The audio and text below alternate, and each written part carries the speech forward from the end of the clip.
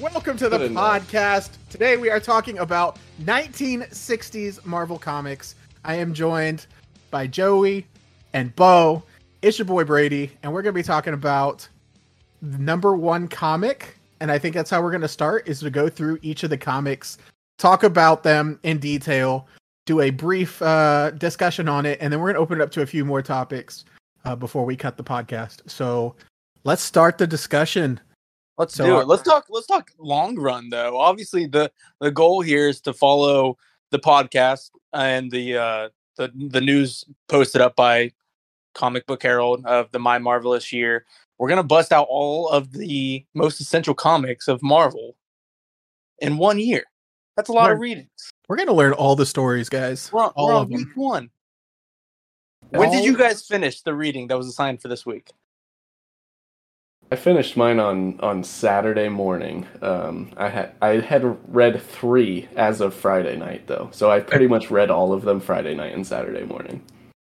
And I think mine was Saturday night because I think we were all texting in the group. We haven't done any spoilers at all about what we've thought or what we've read, but we all Bo was done first. We knew that. Joey was done the morning, and I was like, I gotta catch up. So I was that night. So we all finished it at roughly about the same time, and we're recording this on Tuesday night, so we've even got a couple days without reading. So it's gonna be fun discussion.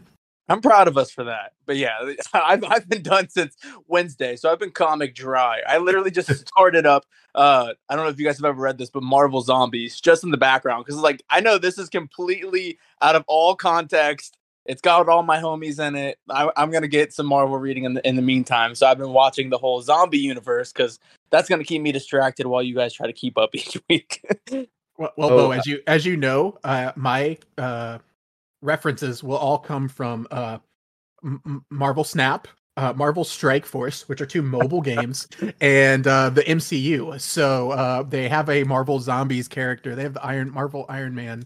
Or Zombie Iron Man in Marvel Strike Force already. So that's awesome. So I was on it. I'm with you. And the only Marvel background I have is I play Lego Marvel on the Xbox. And I was kidding, but my nephew does, and he kills it. Like that's a great game. All of the Lego games. I mean, Marvel Universe. Games. Who finds the zombies first? Obviously, that's your boy Reed Richards in the Fantastic Four, which I feel like that ties us perfectly to our first assigned reading. Fantastic Four numero uno.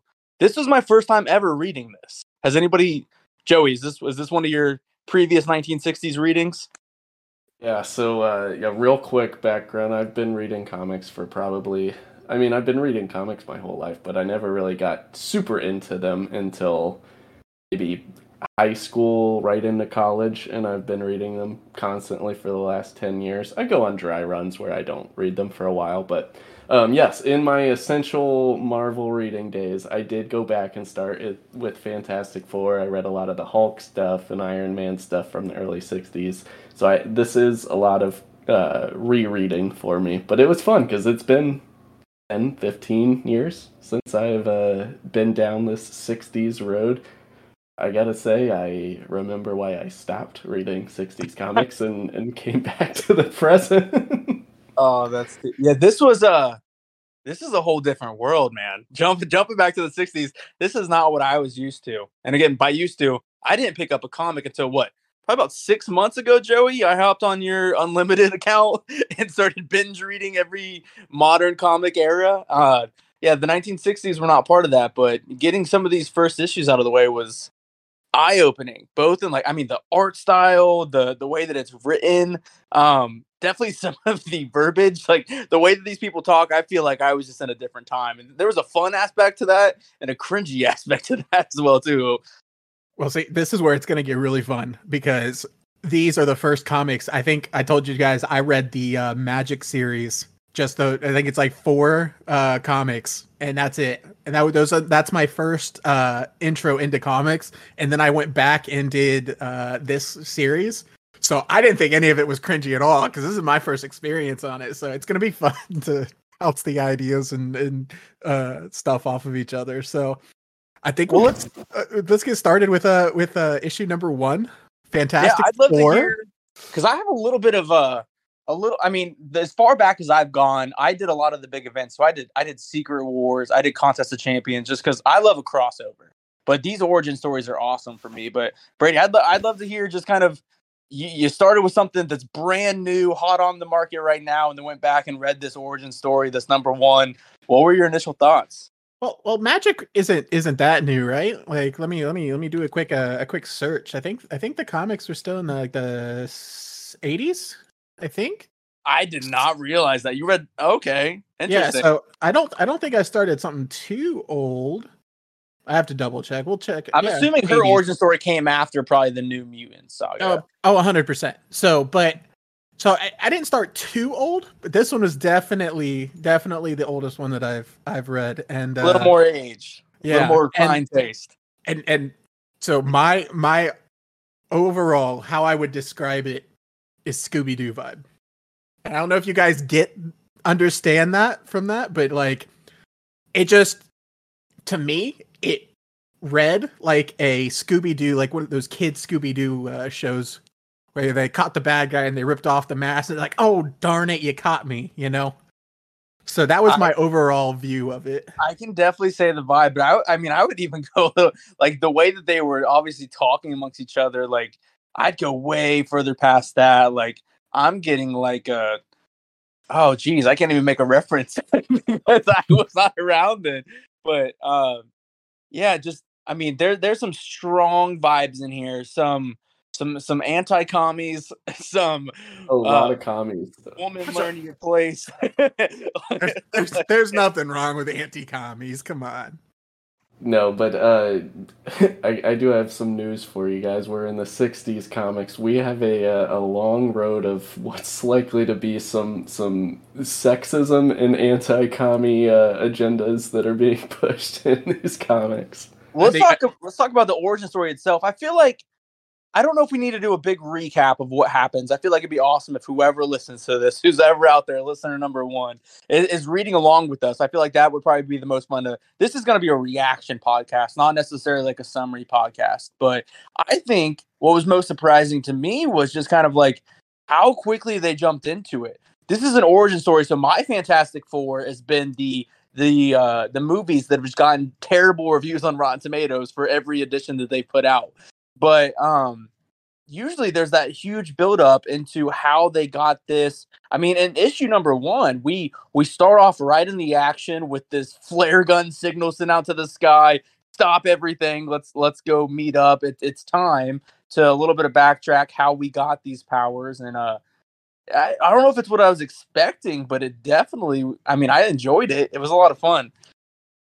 Yeah, it's definitely not like your typical superhero movie that you would see these days where they like go through the whole backstory to like catch you up on, you know, who this person is. It was more like I think one of you pointed out like recently that it was the Deadpool thing where they just basically throw you into it and then at one point you get the hold on, here's how we got here. And then the rewind back to the record scratch. Yeah. No, I mean, that's exactly how it was, too. And then, I mean, we get there. It reminds me a lot of the newer version of the Fantastic Four where, I mean, it was even like a little bit more like shocking how they got their powers. Where like, I mean, you get back to Earth and I expected him to be the Thing. But is anybody else surprised by the amount of times that Ben Grimm turns back into his human form in these first couple of issues? I did not know that was even a thing. He's got to master his power, you know. He's got to understand it, and I think that's the kind of thing with the Fantastic Four is, like, you see it in this first one where they're like, "Ooh, cool! I got powers. I'm gonna do things," but obviously they are still learning them, right? Like that's kind of the cool thing about Fantastic Four is they quickly came on these powers, and instead of like kind of falling into like superhero dumb, they kind of like stumbled. They're like, oh yeah, we're the best, we're gonna fix things, and then they're kind of stumbling through but I really don't know how to fix things. That's what I think. I really like Fantastic Four for that. But I want to open up a whole different world here. All right, we're talking about Fantastic Four, we're talking about all these things, but the Mole Man, come on, like what you guys' thoughts on the Mole Man? Villain number 1. Oh, for sure. I was gonna say I don't know that he's the most iconic villain of the series of comics that we've read this week, but he is absolutely my favorite comic of the week. I'll go ahead and throw that out there at the moment at the top. Yeah, and this is kind of where I got the Scooby-Doo vibe, because like I don't remember how far in. I'm pretty sure it was really close to the end. It's all this build up, this build up, this build up. They're even doing like a fight scene, and then the mole man goes, "Ha! Here's my entire plan," and then he gets fumbled, and he's like, "Darn it! Ha! You got me!" And it's like, if that's not the most Scooby-Doo thing ever? He literally, I can't remember the exact quote, but sits there and says, "Now I'm gonna walk you through my plan." And you're giving me flashbacks to reading that issue, Brady. That was my exact thoughts. Was we make fun of this nowadays because they made it popular back then, but the evil villain, I've got you. And while I have a second, let me tell you everything I'm about to do. That's perfect. All three of us had a reaction to that because I did type out the actual quote. It was, "Before I slay you all, behold my master plan." Oh man, for the win. It's definitely too good.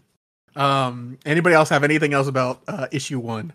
Well, let me ask you guys this: did you guys stick true to the reading and the list for this specific week, or did you guys burn through did you read all the Fantastic Four together, and then bounce off to Journey into Mystery and then Amazing Fantasy that way, or did you go issue for issue down the list?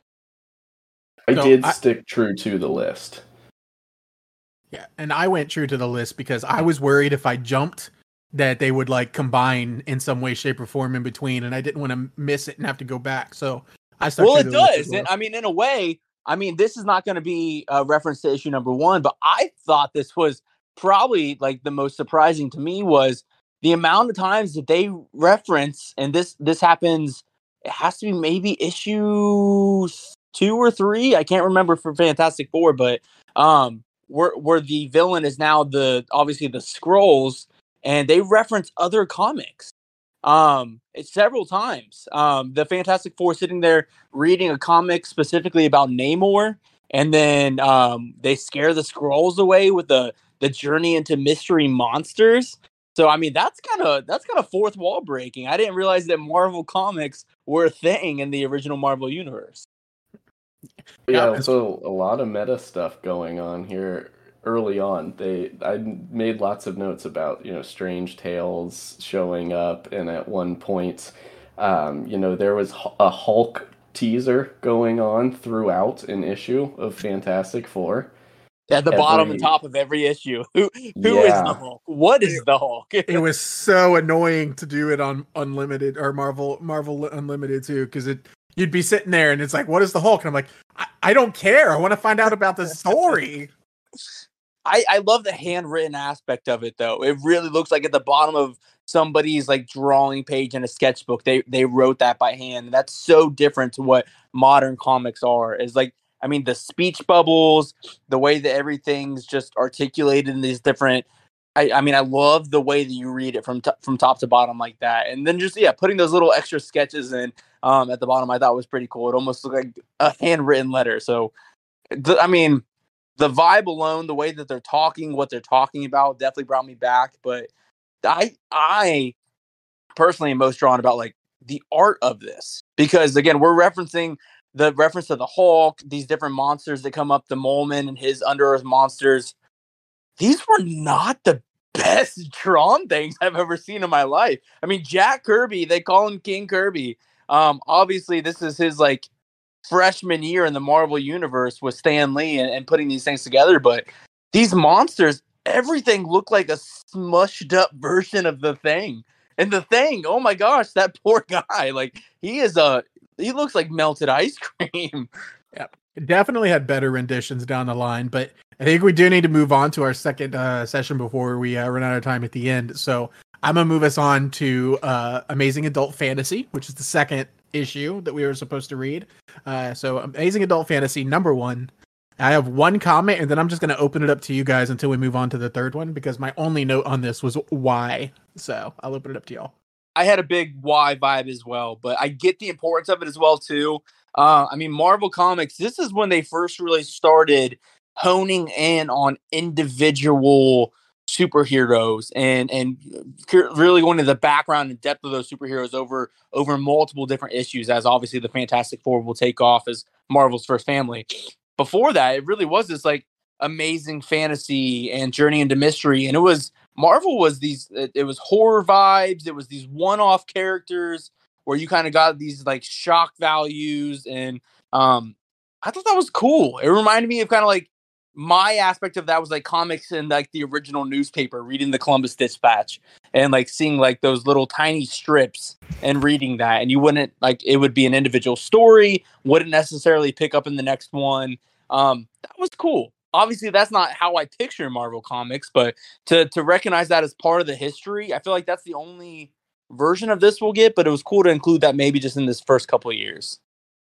Yeah. I personally had this down as one of my top 3 favorite issues from this week. Wow. Really? Because this was, to Bo's point, Marvel Comics at the time. We were getting into the 60s. The Fantastic Four were really all they had at that time.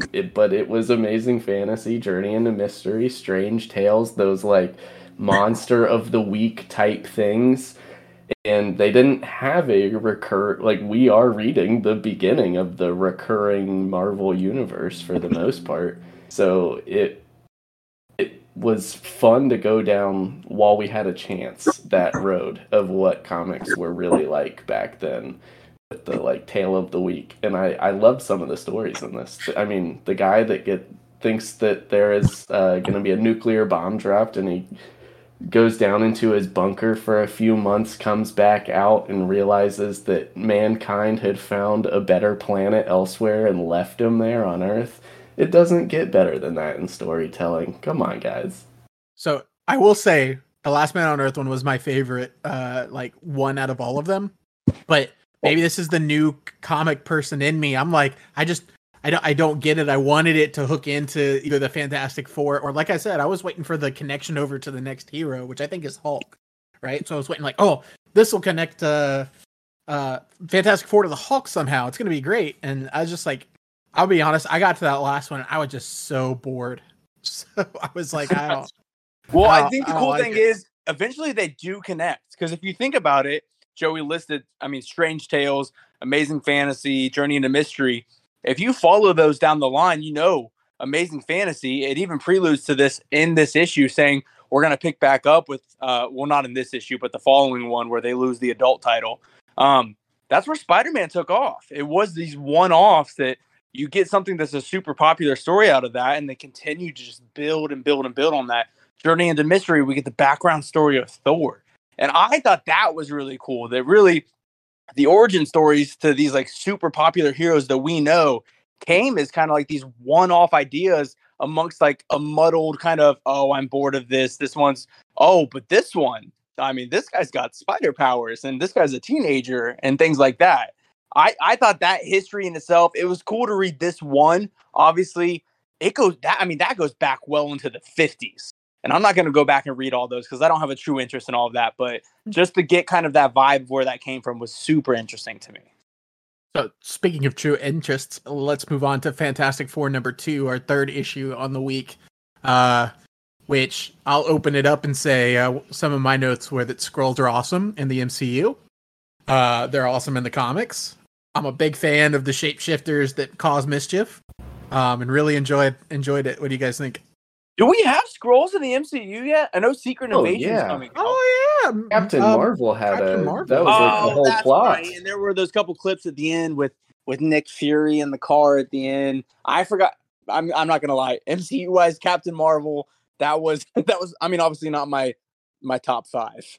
I love her as a character, but yeah, the film itself. I think I fell asleep during the first walkthrough. But I mean, as far as the Skrulls go, I told you when I started reading comics, I was like, I want all the crossover events. I want everything. The comic event of Secret Invasion, reading like the new Avengers, the Bendis like series of Avengers. I loved the Skrulls and what that did to the Marvel Universe. So to see them here from like their first introduction to 3 cows left on planet Earth, I mean, this was a cool story. I liked, again, seeing the origin story of something I'm familiar with. What I had to say about the Skrulls was Bo's point earlier about the art. I love Jack Kirby. He's basically responsible for a lot of the Marvel universe. But, and to be fair, he was the only artist basically that they had. Nowadays, you'll get an artist that's assigned to one story and they get to pump out, one story for a couple weeks, then they'll shift over to another one. Jack Kirby and Ditko were like the two artists basically responsible for all of Marvel Comics, and it was all hand drawn on paper. It must have been so difficult to do that. But if I looked like the Skrulls in these comics, I would impersonate other people too. True. Oh, that's good. And yeah, impersonation, like, to a weird extent. Did anybody else, like, when that issue kicked off, and, like, obviously we think that this is just the Fantastic Four, like, committing these crimes. There were some pretty funny ones. Like, I mean, the one where, Mr. Fantastic just reaches in and turns off that power lever, and, like, the electricity's gone. Somebody, like, watches him do this, and he's like, Mwahaha. But that guy just flipped the switch back on like 2 seconds later. It's like Sue walking into the diamond store and just going yoink. It's like, thanks for this. I don't think so. It's like, what? Okay, thanks. So yeah, I mean, not the like most evil of attempts, but I mean, at the same extent, like, let's go through that issue, skip through a couple of climax points, but when the Fantastic Four goes back onto the ship. Oh, the Skrulls are entirely too gullible. Oh man, like they're just so gullible, and I think that's a big vibe for a lot of these early comics. Is like just the population in general is just so awestruck and gullible and like stupid. Like I think that's to a lot of. There's a lot of play in that, which I think is very, very funny, and it obviously makes the superhumans even more super. But yeah, just so dumb. Agreed. Speaking of dumb, our fourth issue, I believe, or fifth issue actually. I always forget about how awful this introduction is. Sorry to cut you off, Brady. It's all good. Our fifth issue or fourth issue is the Incredible Hulk #1. Yeah, fourth issue. Yeah, fourth issue. And I'm gonna start it and say my favorite character of this entire comic book is Rick Jones. Rick Jones is one of the greatest characters in Marvel Comics. Let me tell you, he's no chicken. That man, if you tell him to, will drive into the middle of a nuke testing zone and play his harmonica because he's not going to back down from a dare. Sure not. And then here's my thing about Rick Jones, right? He gets a beat like to death, thrown around by the Hulk multiple times, the entire comic, and he's just like, yes, whatever, man, I'm still coming with you. It's just like Rick Jones is just the best. The Hulk too, because I mean, this man was. You think about the Hulk. First off, I mean, I think we all probably knew this. He's gray in this particular version. I think they redid this version. Instead of the gray and orange, there was like a green and purple like reissue of this. Maybe I'm making that up, but I'm pretty sure that there is. But obviously, the very, very original, we got Gray Hulk. This man is like, he's 6 foot.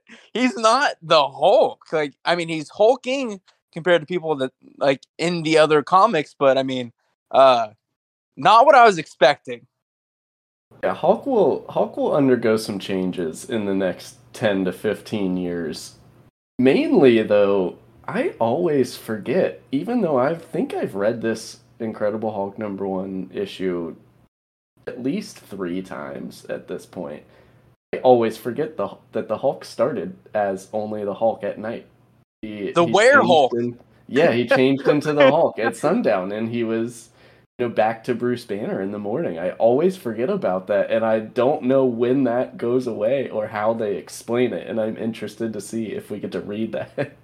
Yeah, some of these original powers too. Yeah, the Hulk specifically, that stood out to me as well. Where I mean, he knew it. He's like, oh well, the night's gonna come again, and I'm gonna turn back into the Hulk. And I'm curious to see when that kind of fizzles out, because obviously that's not the Hulk that we grew up with. Yeah, that was the weird thing for me as well. I was like, wait, nighttime? Like, what? Wait, what about getting angry? Where's that? So, but we did talk about ugly at the start of this. So, what is everyone's thoughts on Gargoyle? Oh man, why? My first thought was, because again, I saw the name. He was kind of like this shadowy figure. We saw the gargoyle. Everybody's terrified of him, and then it shows him. And I didn't expect the Watcher to come up. Like, that doesn't look like a gargoyle to me. Why did he get that name? Beats me. I took no notes whatsoever on the gargoyle because I was just very unimpressed with him as a character. However, general, just overall piece of crap in the Marvel Universe that we get an introduction to is Thunderbolt Ross, who I can only have pegged as a definition of toxic masculinity. Yeah, General Thaddeus Thunderbolt Ross. I mean, I love him as, I mean, we know him as eventually even the Red Hulk, but I think even just oh my gosh, who did they just cast him as in the MCU? It's Han Solo. Why am I blanking on his name? Harrison Ford? Harrison Ford coming up as General Ross in the new Thunderbolts movie. And I love the Thunderbolts, by the way. But yeah, and this, what a douche. Yeah. I mean, and then that I think we even screenshotted this. One of you guys did, and I think I had it saved as well too. Is where he just basically tells his daughter to shut up and says, "Hey, this is man talk right now." Yeah. And that's like his true. I didn't know the whole background between Hulk and what is his daughter, the original sewer of the American flag, Betsy Ross or something like that. Yes, yeah. Betty, that's right, not Betsy. Not my favorite character. Nor was Igor. Like, we didn't know he was gonna turn out to be evil. I felt bad for him at first. You know, they were testing a gamma bomb, and he was just turned to Bruce Banner and said, you know, would you like to share any of the details on how you made this bomb? I think Bruce Banner's got a heck of an ego, just building an entire bomb and not sharing any of the details with anyone about it. Let's talk about this, because I think this is a general theme, just like the good old commies, to the majority of the comics that we've read. Is, I mean, Stan Lee and his amazing comic mind, like the things that they write. I mean, I don't know if I just assumed this, but Stan Lee does not come from a science background. Like, if you think about the science in comics and just like the way that they misinterpret and misunderstand so many factors of how these things work, it's, I mean, to play on the word like comic, it's comedic. And I thought that was so funny, but there were points where I was like, that doesn't seem right. Well, there's science at best. Speaking about, you know, I think you guys mentioned, like, you know, what a guy that Thunderbolt was. We should like move that into another guy that's in issue 5, which is Fantastic Four number 4. The guy that is the Submariner, aka Namor. Well, let me pause you here. Let's take a group vote. Are we team Submariner or Submariner? How do you guys read that? It's Submariner. It's a Submariner, but I always called it Submariner because I don't think I knew for the longest until I heard somebody pronounce it. But I've heard people in comic reviews say Submariner. How was that meant to be pronounced? Let's be honest. Like Submariner. Let's be honest. It's definitely not Namor, so you don't need to, you know. Oh yeah, it's Namor or Namor. The Submariners. What have I? No, it's Namor. You know, Namor. Whatever. You know, my thing is, right. Here's my big thing from this whole thing is dude is horny. You know who else is? You know who else is? It's Sue Storm, dude. True. Let's talk about Namor. Since I mean, this proposal that, I mean, after just embarrassing the other three of the Fantastic Four in this just, I mean, again, like you think of like what cliche comics and stuff are. They're referenced to some of these originals for a reason, but at the time, this was probably super original. But I mean, they go to SM Studios for this, obviously, and then the Submariner's there, and he's got all this money, and he's casting this movie role, and sends them off to their demise in each of these situations. Hold on, Bo, You are in the wrong comic. You are describing Fantastic Four number 9. Which... Oh, guys, you're absolutely right. No, actually, both Mole Man and then the Submariner, I think it's cool because like you see, that was the prelude to we're going to continue on these people because we didn't even talk about this with Mole Man, but they just kind of get like they're free afterwards. They're not locked in jail. They're not like dead. They're just kind of out and about. And then there's these thoughts of, oh, will these people return? And I thought that the end question mark kind of into these comics was pretty cool. Obviously we know that the Submariner is not dead or gone because I just referenced the next issue that he comes up in. But I like that aspect of it too, where these top like super villains, they're not one and done kind of like comics like Marvel was so used to. They're really building on these, and there's got to be this nemesis aspect to it. Yeah, and here's my thing with Namor and Submariner, right? He gets brought in as a homeless dude, right?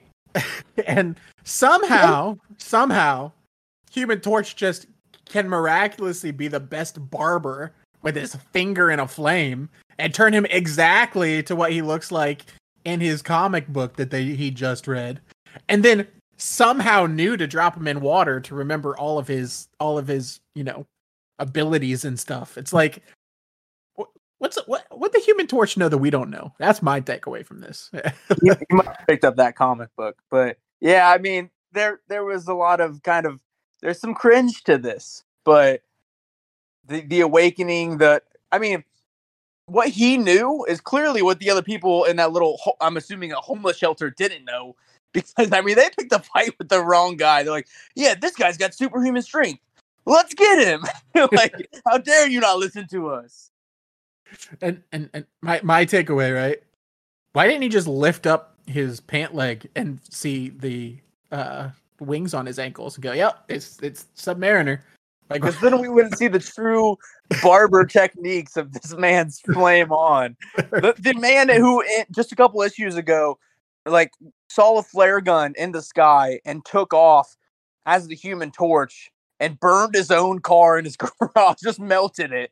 Now has this delicacy of, and then I mean, in the same flight, like I think he took out 2 fighter jets, and now he's just barely grazing the skin with this flame. So yeah, some clear character development there. So I got a noob question too. Are Sue and Mr. Fantastic, like is Invisible Woman, Mr. Fantastic, are they together? Are they not? What's the read this early on? Really done the back. I mean, obviously we know them as married with kids to this point, but I think at this point there might just be kind of that. I don't think that they're married. I think there's just kind of that lingering, maybe crush aspect. I don't know. Mr. Fantastic's still very egocentrical to me. He's not really showing a ton of interest to her. The vibe I get from them in these early Fantastic Four comics is that they're kind of that couple that you're friends with that won't acknowledge that they're a couple, but everyone around them knows that they're a couple. I guess like, they refuse to put the label on it. Yeah, they obviously have a crush for one another, and I think that it is Mr. Fantastic's ego that's standing in the way of anything being official. See, I get that. And I think in episode 1, like when like the villain was whatever, like it was like towards the end of it, she's like, oh, and like grabs and hugs Mr. Fantastic. And that's because I know the ending. I was like, oh, they're already together. Like, great. But then I get to this one and she's like, nah, dude, I'll marry you. Don't kill people. I'll marry you. It's fine. And I'm like, wait, hold up. Wait. It was basically, if under different circumstances, I might have said yes. Is the vibe that I got, where she's like, "Well, you did all this stuff, so no." But I mean, if you didn't, then maybe. But I mean, we're referencing like their relationship, like their origins, how they got their names and stuff. And I think we kind of skipped over that. And I'm totally willing to come back to it. But what did you guys think about like them naming themselves and each other? Like the Human Torch, get it? You burst into flames. The Thing, yeah, that was kind of rude. But I mean, he kind of took that gracefully. Mr. Fantastic was just like, that has no reference to his powers, and he was just I'm Mr. Fantastic.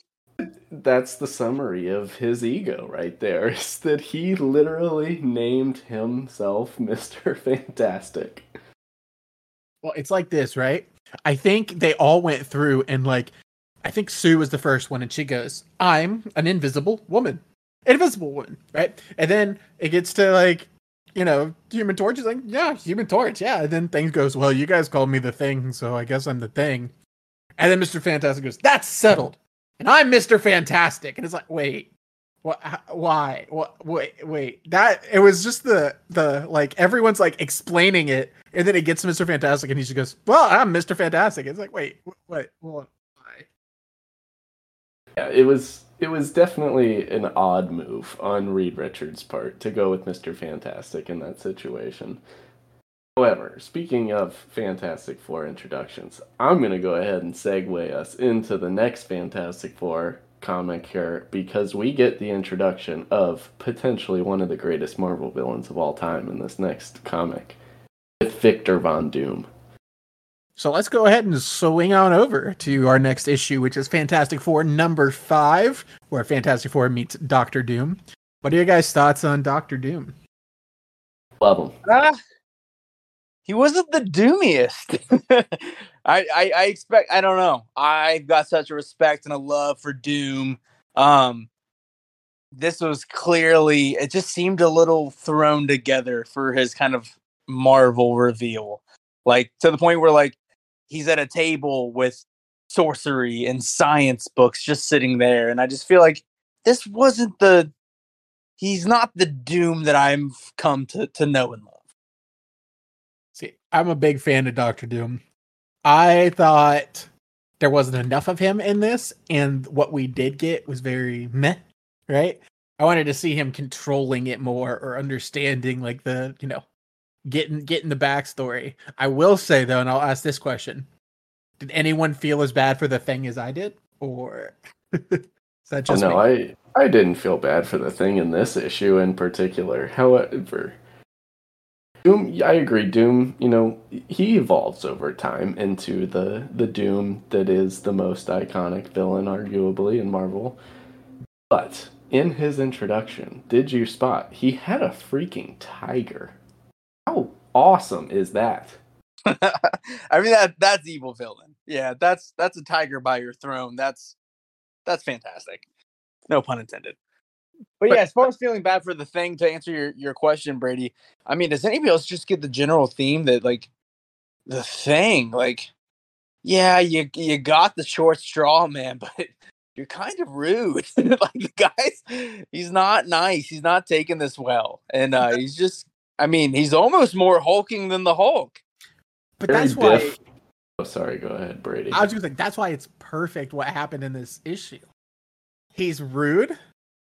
He probably doesn't smell good because he's literally made of rock, right? He gets in this role of being Blackbeard the pirate and like finds his home. He can be rude, he can be ugly, and he can be, you know, the Thing, and everyone like loves him for it, you know? Well, let's not skip over that lightly, Brady. We went back in time here, and we've come to learn that the original Blackbeard the pirate was the Thing of the Fantastic Four. Did anybody else see that coming? I did not, but one of the greatest moments of Marvel changing real Earth history. I mean, I loved this storyline. I had this down as my second favorite of the comics that we read this week. You've listed your third and your second, and I'm quite excited to hear what that number one was for you. Oh, we will get there, trust me.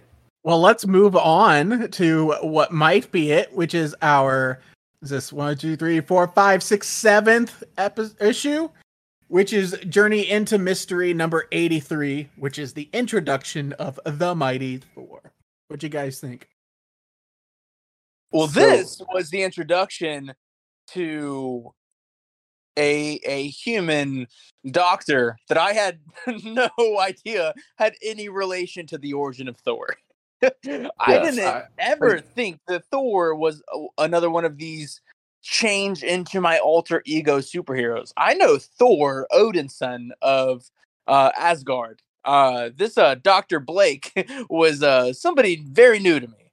Yes, Dr. Donald Blake is another, oft forgotten origin of a superhero that, Brady, your introduction to Marvel Comics is going to be fun because you're going to learn, all about the retcons that happen throughout history. And one of those retcons is that, this is Thor's origin story, but we will learn at a later time that Dr. Donald Blake was all along Thor that had been sent back to Earth. I don't know if we're going to wind up reading these comics at some point, but yes, Odin banished Thor to Earth, similar to, how it happens in the movie, except Thor kind of loses his memory and becomes Dr. Donald Blake and must re-find, his own worthiness as Thor, which we witness here in these intro comics when we get the official introduction to Thor in the Marvel Universe. And I think that's cool because, that really kind of explains his tie to Earth. Why is this literal god defending these Earth beings? How does he have this tie to this realm, this planet? I think that's a cool kind of introduction to that origin. We're immediately given, we've been talking about Kirby's art a couple times. This is the classic Thor look. Well, granted, like his hammer does look a little tiny in this to what I would prefer, but on paper, like this is Thor. And I didn't know that, that this was an aspect of his walking cane as well, too. Again, it was a tap my stick this way, I do this and turn into this. And the origin, knew nothing about this, and I think they distanced it from it in the MCU and further comics for a reason, because it's a little lame compared to the almighty Thor and his powers, and I prefer the vintage speaking, beer drinking, hammer slinging Thor compared to somebody who's kind of like changing in and out. But there were some cool aspects to that too of, if I let go of my hammer for this amount of time, I change back. Or I can whirl it around and fling it, and that'll propel me into a flight motion. Like, that development of powers was pretty cool. Yeah, my favorite part of that will come in a later episode or a later issue that I'm sure we'll talk about. But I liked it being a weak Earthling because it was that major drastic change where this dude's like literally walking with a walking stick and a limp, but because he's worthy, he finds Mjolnir and bada bing, bada boom, he just becomes Thor, right? It's literally the MCU version of Lady Jane, right? Of or Mighty Jane, not Lady Jane. That's a barbershop. Essentially, yeah. Take some cancer.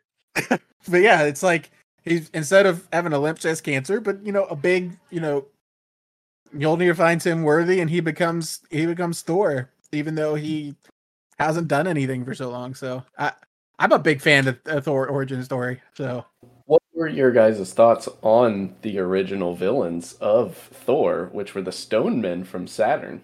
Well, it took a little bit of digging for me into this. They popped off the ship, and again, in reference to Kirby's art, I was like, wow, these people all look like the Thing.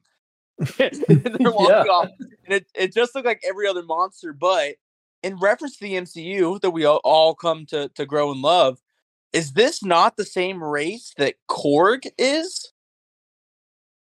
Ooh, that is a great question. I believe that Korg is of these rock men of Saturn.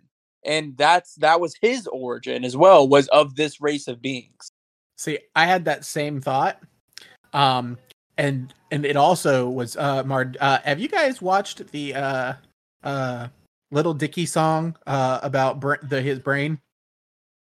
I've seen a lot, like the music video. Yeah, music video. Yep. So, in that music video, we're going deep in off the rails here, but in that music video, he talks about like aliens coming to Earth and saying like, we could walk all over people, or do they think we'll go hard? Like, I felt like the Stone Man walked in and was like, psh, these guys, whatever, dude, and like, Earthlings are stupid, and it was like, bro, they started just had a lifting our flashback. trees out of the ground. They hopped off a cliff just because they could. Like, what a flex! Yep. So I kind of like the Stonemen, but I guarantee you they're dumb. And next time we see them, they're probably still going to be dumb. And I'm very excited for it. I'm here for it. But yeah, Google this. I'm pretty positive that is the race that we get Korg from, the beloved friend of Thor in the MCU. That's Taika Waititi himself. But yeah, the Stonemen are definitely dumb. They see Thor, the one person in arguably the world that could have done what, enough to make them leave. They see one of him and they go, oh, they must all be like this. Let's leave. And I think it's time now to transition into what I'm going to go ahead and guess without him revealing is Joey's favorite comic. Are you talking about Journey into Mystery 85? We're going to go to our 8th comic, which is Amazing Fantasy. Journey. Brady. Sorry. We're skipping over Journey my man into Mystery 85. That's what I said. AKA 85. The reveal of Loki. It is. And it's the one I referenced already and said we're going to get to my favorite part of Thor's powers going away, which I'll go ahead and talk about before I pass it on, which is at the end when he literally flings Loki back to Asgard and goes, if this comes back and I'm a human, it's going to kill me, but I did it anyways. And it's like, anyway, yes. Journey into Mystery 85. Go. Does that make any sense that Thor's hammer coming back and him catching it as Donald Blake would kill him? Because wouldn't the contact with the hammer immediately just turn him back into Thor? Not only that, if he was Donald Blake, wouldn't the hammer not come to him? I haven't seen like a handout catch and release thing yet. That comes when he's just consistently Thor. Like, wouldn't it be like, oh, I'm not going to that doctor? Like, wouldn't it just kind of fall? I had some real questions about Thor's abilities in this particular issue. The hammer being one of them. The other being the fact that the hammer emits antimatter particles that can somehow just, he encounters people that have turned negative, which is a situation that no one in the history of anything has ever run into. And he's like, oh, I can emit antimatter particles out of my hammer and fix this. Where on earth did that come from? The brain of Stan Lee. And it leads into one of the best villains, in my opinion, of Marvel with Mr. Negative in the future. So, ooh, Mr. Negative fan. See, I don't know a ton about him. I know that he's a big Spider-Man guy, but I don't know. I mean, obviously, I associate the Negative Zone itself. Is that a similar aspect? There's a lot of negative going on, but with the Fantastic Four, Mr. Negative kind of with Spider-Man, I don't really kind of do antimatter negative particles with Thor, but again, I think that was just kind of a little bit of a science mumbo jumbo explanation of these godlike powers that we're seeing for the first time. But yeah, we get this. I don't know. Again, to reference kind of that first issue, I'm not a fan of this. It's too Hulk-like. It's too, I'm this person now, and I'm just this almighty being a second later after these effects. So I'm glad that those kind of differentiate over time. But yeah, I mean, just in classic comic fashion, obviously that hammer comes a split second in the nick of time so that he still catches as Thor and wins the day. But weirdly enough, I don't know if I knew a ton about the Bifrost.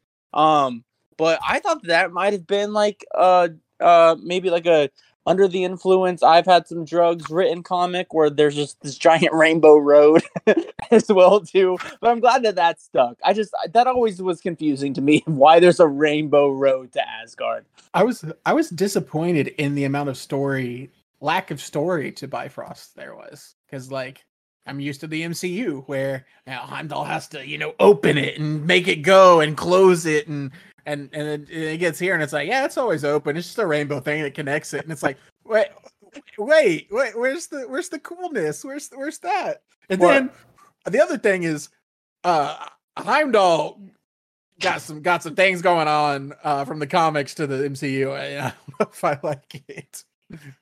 I always just assumed that this was all a part of Norse mythology that Stan Lee and Jack Kirby were borrowing from. Is the Bifrost and all of that, is that linked to Norse mythology? I've never known anything about Norse mythology outside of what I know through Marvel.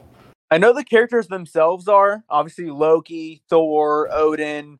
I like that they even said, the classic kind of uttering phrase of Odin's beard in this. That was a cool. I know that obviously continues on as well too. Instead of like oh my god, it's a Odin's beard, and that's, I like that kind of like religious kind of mythological aspect of it is a cool play to it. So I think a lot's torn from that, and I think this is probably the first reference to, maybe this deep mythology to kind of build a comic off of. I know that there's obviously that the Marvel comics continue to throw in some Greek mythology as well too, and then some Egyptian obviously too. But I think Thor was kind of that original. Maybe fact check me on that, but I think it's a cool thing to build off of. So let's go into what I think might be Joey's favorite comic of the series, not Journey into Mystery 85, but our next, which is what, 8th now? 1, 2, 3, 4, 5, 6, 7, 8, 9, our 9th issue, which is Amazing Fantasy number 15, which is the wonderful origin story of Spider-Man. What'd you guys think? I loved it in all the ways. I think the movies have done a great job, and even like the renditions of, the Ultimate Universe and just revived visits back to this origin stay pretty true to this. Obviously, there's some differing factors, but I think that it's cool that we can kind of predict how he gets his powers, what he does after he gets his powers, who dies shortly after he gets those powers. It's the classic Spider-Man origin story that we've all come to know and love. Yeah, so I wanted to give Bo an opportunity to answer before I jumped in, but you are 1000% right, Brady, that this was my favorite issue of the 11 that we read this week.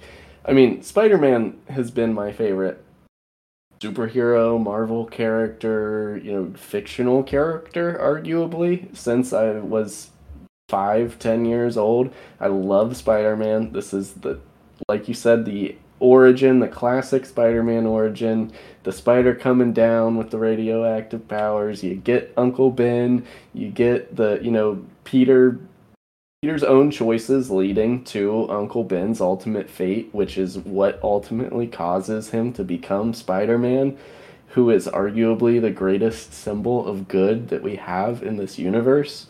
I don't know what you could possibly fault this comic issue for, except for the very heavy classic 60s bullying that was happening in these high schools. Bullying, but yeah, Peter Parker, what a nerd, bro. And he doesn't handle it well either. You're gonna get what's coming to you, writes a list of people's names, nerd. And again, obviously in today's society, that's a super big factor. Obviously it's important, we want to monitor that, do what we can, but oh my gosh, Pete, come on. You're better than that. Yeah. My two big takeaways, and I also want to say I love this comic. But my two big takeaways that I walked away from was like, where I really enjoyed seeing the explanation, because maybe I missed it in the MCU, but the explanation of how he can climb up walls with like the tips of his fingers, I thought that was really cool. And then like in the middle of the comic where the guy's like running away and he just lets him go and the cop's like, "What are you doing, dude?" And he's like, whatever, bud." And I'm like, that's not very Peter Parker like. But those are the two really things that I noticed. Everything else was just amazing. That stuck out to me as well too. That second part there, where the classic Robert takes the money, runs away, cops tell him to stop. Peter says, "That's not my problem." In a lot of the movies and like renditions of that origin, it's because Peter gets fronted, like he gets shorted of this money. He's basically kind of like saying, "You did this to me, I'm going to do this to you, not my problem." But in this, it's almost because he's like this movie star. He has this huge head. He has these powers. He's got these masks on. He's a different person, and he just doesn't care. It's not, "Oh, you owe me money. You were supposed to do this." It was just like "Nah, I'm good." That was the biggest difference of this origin to me. And then obviously, rather than going to like meet Uncle Ben down on the street or something where he got dropped off or by the library, it was a home invasion, which is very specific and really sucks. But that Ben gets kind of cut off in this one universe. I mean, if you go back and read some of the other origin stories like that happens kind of over time, but this is a one and done. And a lot of that happens with his powers too. I mean, this dude, just to speak to the intellect of Peter Parker, I mean, he created his web shooters in like half a panel.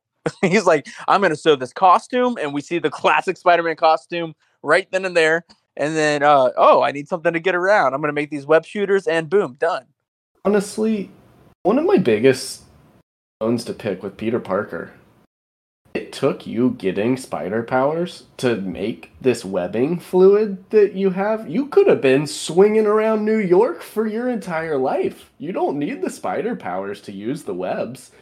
Why didn't he start making this earlier, if not only to sell it?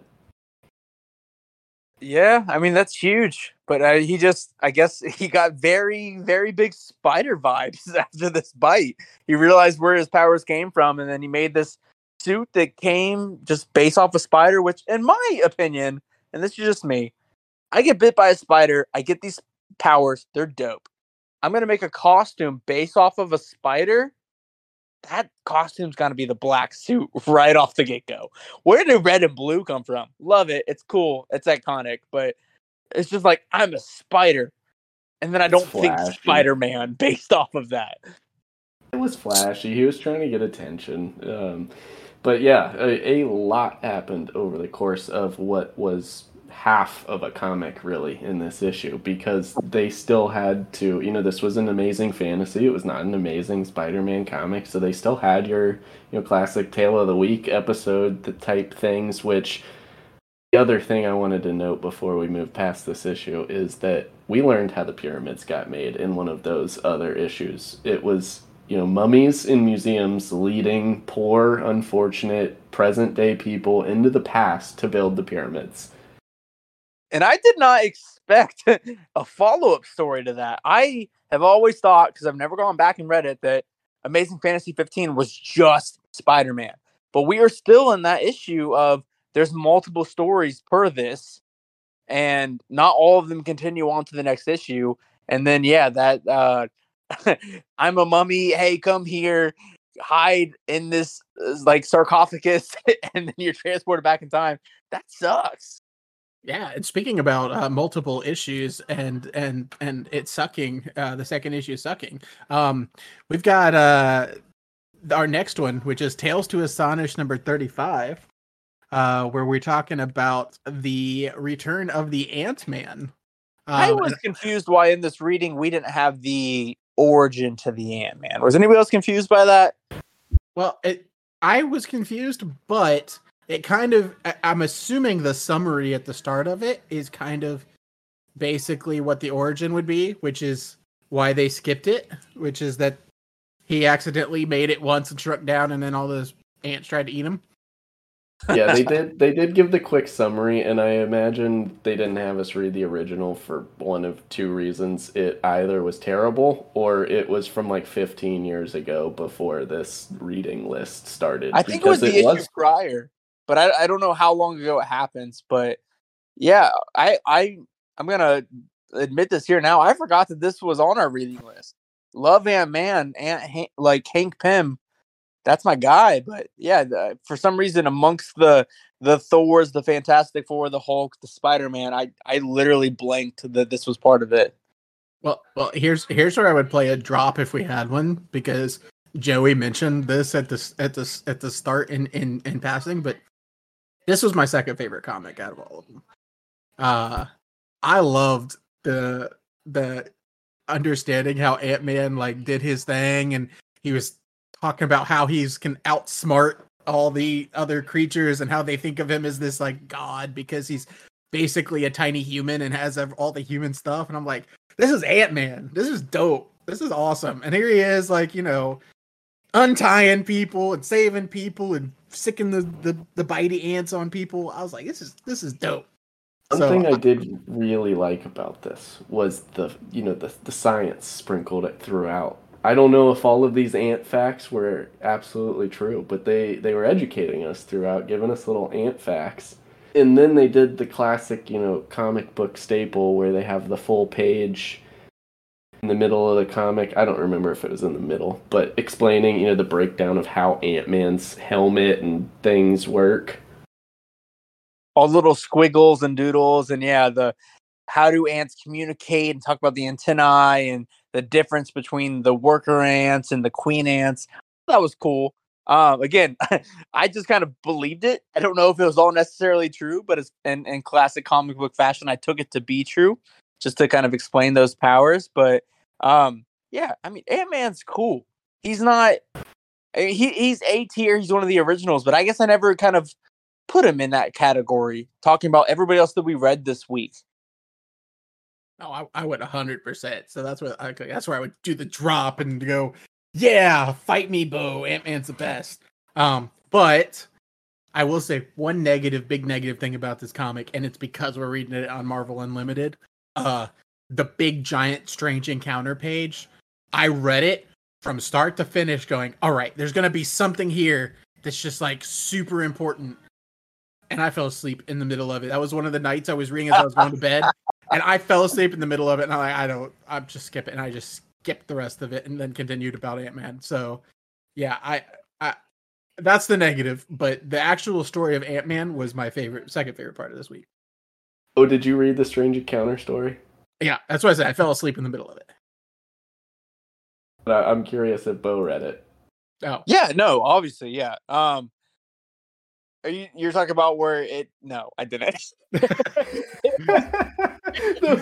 big ass story in the middle of the comic. That I was just like, oh, this isn't relevant. And I think I read like lines on each page, and as I was just skimming from one to the next. I was waiting for them to connect it and it be something about, how Ant-Man figured out some kind of, and I'm just like, I was like, dang it.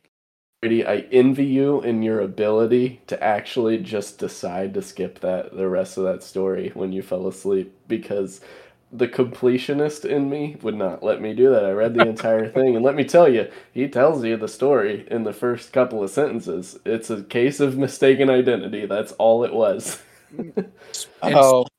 Speaking about mistaken identity and being something you're not, like a TV show. Our last episode, or our last issue of the week, Fantastic Four #9, seems to be just that. Bo alluded to it earlier with the Submariner Namor and his tricky plight of the somehow broke Fantastic Four.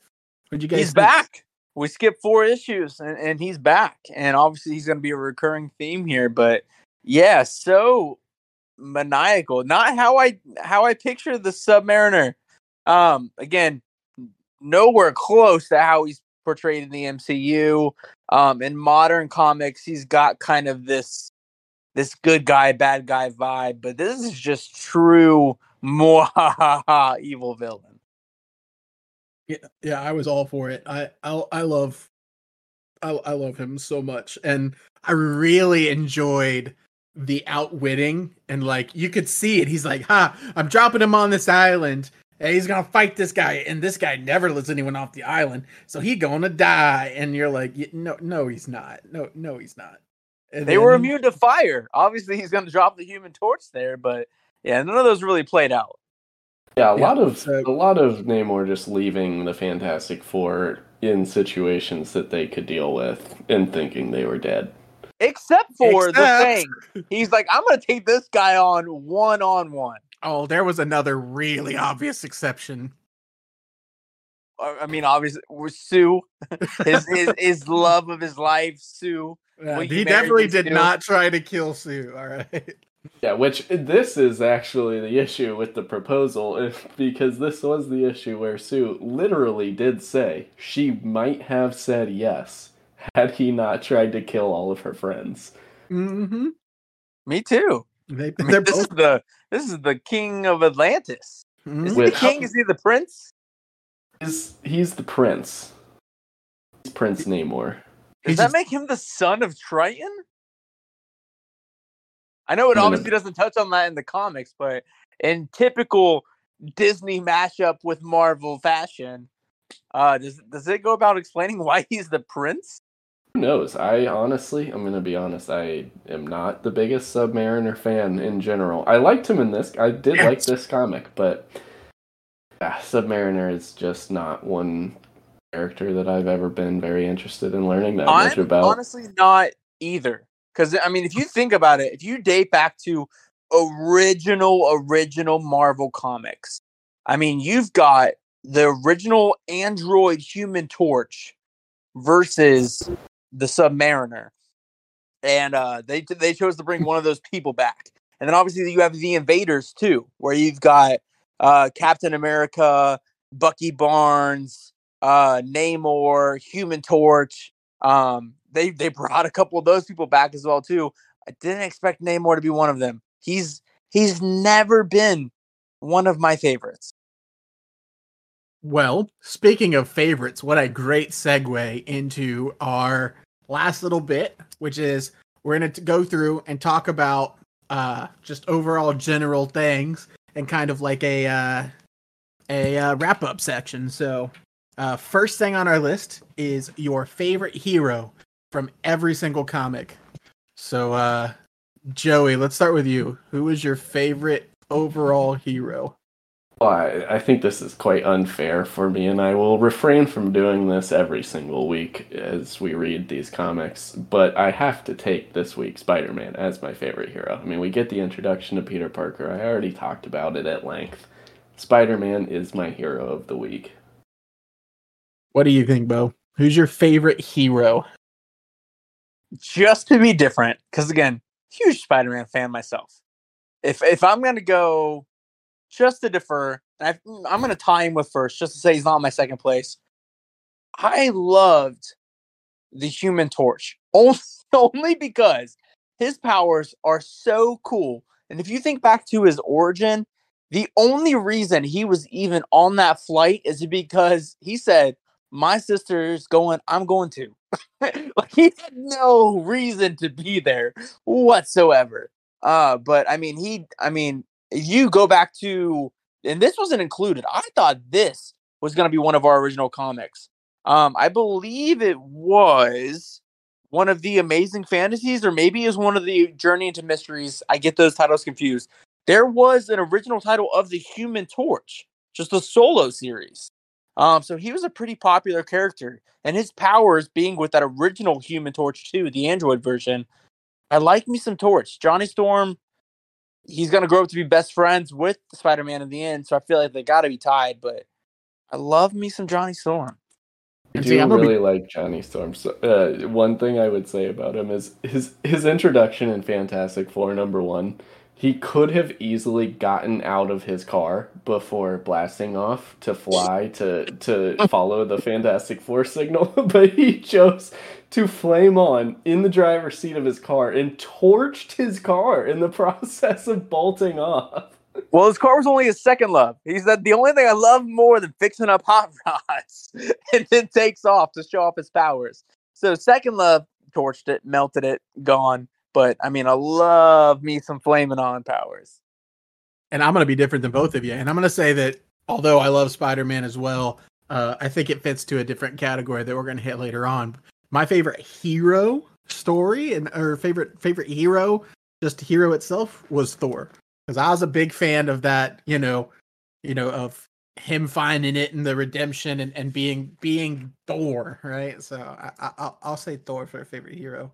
So I can't argue with that. I mean, he took his powers, and there was a point where he was just putting on a show for the children in the hospital. Like, what a good guy. Thor's just dope. So the second thing on our wrap up is favorite villain. We will start with Bo this time. Who is your favorite villain? Why don't we go in the same order? Favorite villain. Sometimes you gotta spice it up, Bo. The art. No, I'm just kidding. Love me some Kirby. Favorite villain was. Why don't we get these prompts ahead of time? I gotta go with Doom. He's just iconic. I didn't love him in this, but I know what he grows to be, and I know he's going to be a huge thing. I mean, you can't beat Doctor Doom. If you talk top villains of all time, I think Thanos, Doom, Ultron, Loki, and Doom is just kind of one step above all of that. If you've read Secret War, I mean, Doom prevails. And Bo, these were provided ahead of time. Joey, favorite villain. I can't argue with Doctor Doom, and I'm glad Bo picked Doctor Doom so that I can be different and take what was my favorite villain of the week. And I know we already talked about it a bit. But the freaking Mole Man. I love the Mole Man. And the Mole Man will come back. I hope we get to see him again in this reading list. If not, I'm going to have to find the Mole Man arc that I'm thinking of. But there is a great Mole Man arc in Marvel, probably in the 70s or 80s or something, that I read one time, where he basically is going to, like, it's something with the island of Manhattan. I don't know if he's going to, like, blast it off into space or sink it. I can't remember. But I love the Mole Man, and I had to give him the villain of the week. Dude, you can't dismiss Mole Man and Monster Island. Like, the way that he's even, like, he's got the powers of a mole. I think he says, and a bat, because he's been in the dark for so long. And he's like, strike me. Nah, it just takes that guy down. Like, Mole Man for the win. And I will do it, despite Joey's take earlier. My favorite villain was Submariner. Oh, the horny boy. I love how they're developing it, and maybe it's because he's the first reoccurring villain, but I just love my favorite part about MCU is the way they connect and grow. And this was the first piece of that where they're starting to connect it and grow it, and you can start to see that character develop. And you can see, while he's still a bad guy, he's definitely still a horny boy, and he just loves him some Sue, and he just wants it. And I'm starting to see that through multiple comics, and it makes me happy. He's got the movie thing was genius. He's funny. I like Submariner a lot. I mean, as far as villains go, I can't argue with somebody who makes it in two different issues. So that was a great choice for week one, Brady. Yeah. So, and as far as villains go, this was a heck of a week for Marvel villain introductions. Yeah, I like. We didn't even talk about Loki in this section. Just briefly, he was not as cool as our Doom and Mole Man. I guarantee you, Loki will have another week. So with that, where he'll be in a discussion. Heard that he has a play and some significance in the future. So next one and last, next one on this one is best overall comic, and I'll start this one because I get to pick. And the best overall comic for me was Amazing Fantasy number 15, the Spider-Man, and I'm assuming it's going to be the same for everybody. What you got, Joey? I mean, I already answered what my top 3 favorite comics of the week were, and so I'll let Bo answer this. We already know my answer. My answer was Amazing Adult Fantasy number 7. Okay. feel like that was kind of a waste of a read. Yeah, you can't beat Amazing Fantasy number 15. The Spider-Man, his origin, like that was so cool. I can't believe that I've never taken the time to go and read that. And that was, I mean, I think top comics of all time. Obviously, if anything comes close to that, it's Fantastic Four number 1. Thor's introduction was cool, but like that's Marvel's original fantasy, like original family, and that's just such a significant team.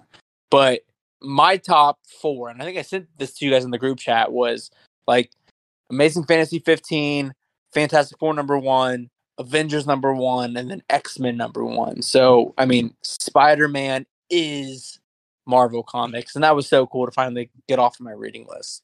Yeah, and one of the things about me is as I'm getting into comics, I kind of want to collect a few. And I was like, man, having an original Amazing Fantasy 15 would be crazy cool. Good So luck. just for fun, I went ahead and looked up the cost of the highest sold Amazing Fantasy 15 and what it sold for. And in 2021, there was a mint condition one that sold for $3.6 million. So hey, there you go. It's crushed my dreams. Wow. Anywho. Yeah, maybe not gonna pick that one up the next paycheck. Yeah. Anywho, maybe I get a remake of it. But there's gonna be anywho. like a 3D print knockoff issue somewhere. The final takeaway. So the final question for the week is: which issue would you like to see in the MCU? I'll start with Joey this time. We'll pick on him again. All right. Before I answer this question, I did want to give one quick character shout out to a character we didn't talk about at all, which was Alicia, Ben's love interest, who is blind, that loves Ben even though he is the thing. I love Alicia. But anyways, my MCU entry that I will be piloting and, directing, crowdsourcing, everything. I'll take care of it all. Don't worry. Fantastic Four certainly can't afford to do it because I am taking the Fantastic Four issue number 9 and I am making an issue about I'm making a movie about the Fantastic Four going broke. Reed Richards makes some very terrible investments. He loses all of their money, and so they have to seek out Namor, who is piloting or directing a movie similar to the one I am, and he needs the Fantastic Four to act in it because it is going to serve as the first official Marvel Cinematic Universe movie within the Marvel Cinematic Universe. Oh, you mean like She-Hulk? Oh, it will be even more meta than She-Hulk. That is my choice. As soon as I started reading it and saw the premise of the Fantastic Four going broke and having to act in a movie as themselves, it immediately got my vote for an MCU film. I love the way that they looked internally and they're like, I've got these powers. This has got to be worth something. Like, Human Torch was like 3 seconds away from prostitution. That's where they were. But I don't know if I was next on the list, Brady, but I am now. I'm not even going to make a movie out of this. I feel like the development of the Fantastic Four has gone so poorly over time because they, much like Fantastic Four issue number 1, try to throw too much into issue 1. And I'm going to make a 8-episode series from the MCU of the Fantastic Four and really kind of grow that and their powers and their true villains over time. Let's get some Mole Man in there. Let's get some Doom in there. Let's not try to get everything into one issue and then throw the Silver Surfer into number 2. I think that needs to kind of grow over time. They've tried 2 different origin stories over our time, a second sequel issue, and they've all, again, I love them. I love everything Marvel. So I can't argue with that. But as far as critics go, they've done pretty terribly. So I think if you span that over time, just like we read the most Fantastic Four here, you're going to have the best benefit after that. So 6, maybe 8 issues. If they'll give me the budget for it, that's where I'm going with this Fantastic Four. I have one question for you, Bo. In your episode 1 of this TV show, how quickly do we see the origin of the Fantastic Four? Do we jump into the Fantastic Four as we see them at the start of issue 1 and just they already have their powers, and then we slowly get maybe like a Lost vibe where they do flashbacks, throughout the series and we learn that origin, or you jump right in and just tell the origin in episode 1? Unlike the other two, because again, I gotta try something different. I'm gonna do it just like the comics did. I feel like the reason things do so bad from a critic fan base is because people that are huge comic book nerds, they argue about the difference between origin compared to what the MCU does. And I'm gonna start off. These people already have their powers. They're already battling. Let's have Reed Richards send that flare up into the air, and these people respond in ridiculous ways. And then I feel like the flashback to the origin is the best way to do it. We already know the origin. Everybody knows the Fantastic Four took a ship into space and they got their powers through cosmic rays. Everybody knows that. So that can happen over brief clips over time. But let's start with the powers and develop into who they're going against and how they're using them. And I am going to take a page out of Joey's book and say, just out of comedic relief, I was going to pick episode 9 Fantastic Four, but I'm going to switch it up since he did that, and I'm going to take Fantastic Four number 2 with the Skrulls. And, basically make it hilarious how stupid the Skrulls are with the stuff that they do, kind of like Bo mentioned. And I think it would be a great, like, Deadpool, Guardians of the Galaxy vibe of, like, in between comedy and superhero movie. So I would go Fantastic Four number 2. To bring it into like reality, and we know that there's this upcoming Secret Invasion like series coming onto Disney Plus through the MCU. Do you think, hey buddy, let's hear Augie's opinion. I want Augie's hero of the week. Do you guys think that there will be a reference to the Fantastic Four in that, much like the MCU started to reference the mutants in some of the other movies and shows?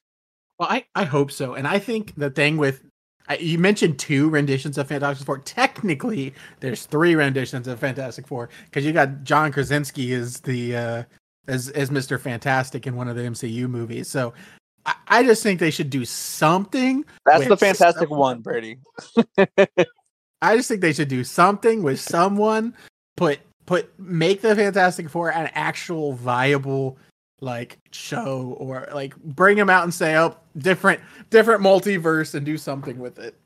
They will at some point in the near future. They got the rights finally. They'll put something out there. I think they're just trying to figure out how to do it without it being yet another fantastic flop. Mm-hmm. Fantastic. We read issues 1, 2, 4, 5, and 9 of Fantastic Four. Let me ask you guys this. Is John Krasinski your Reed Richards in the MCU? No. I would also say no, but I'd also say I don't care. As long as the Fantastic Four that comes out of whatever they decide to do with the MCU is viable. I would agree with that.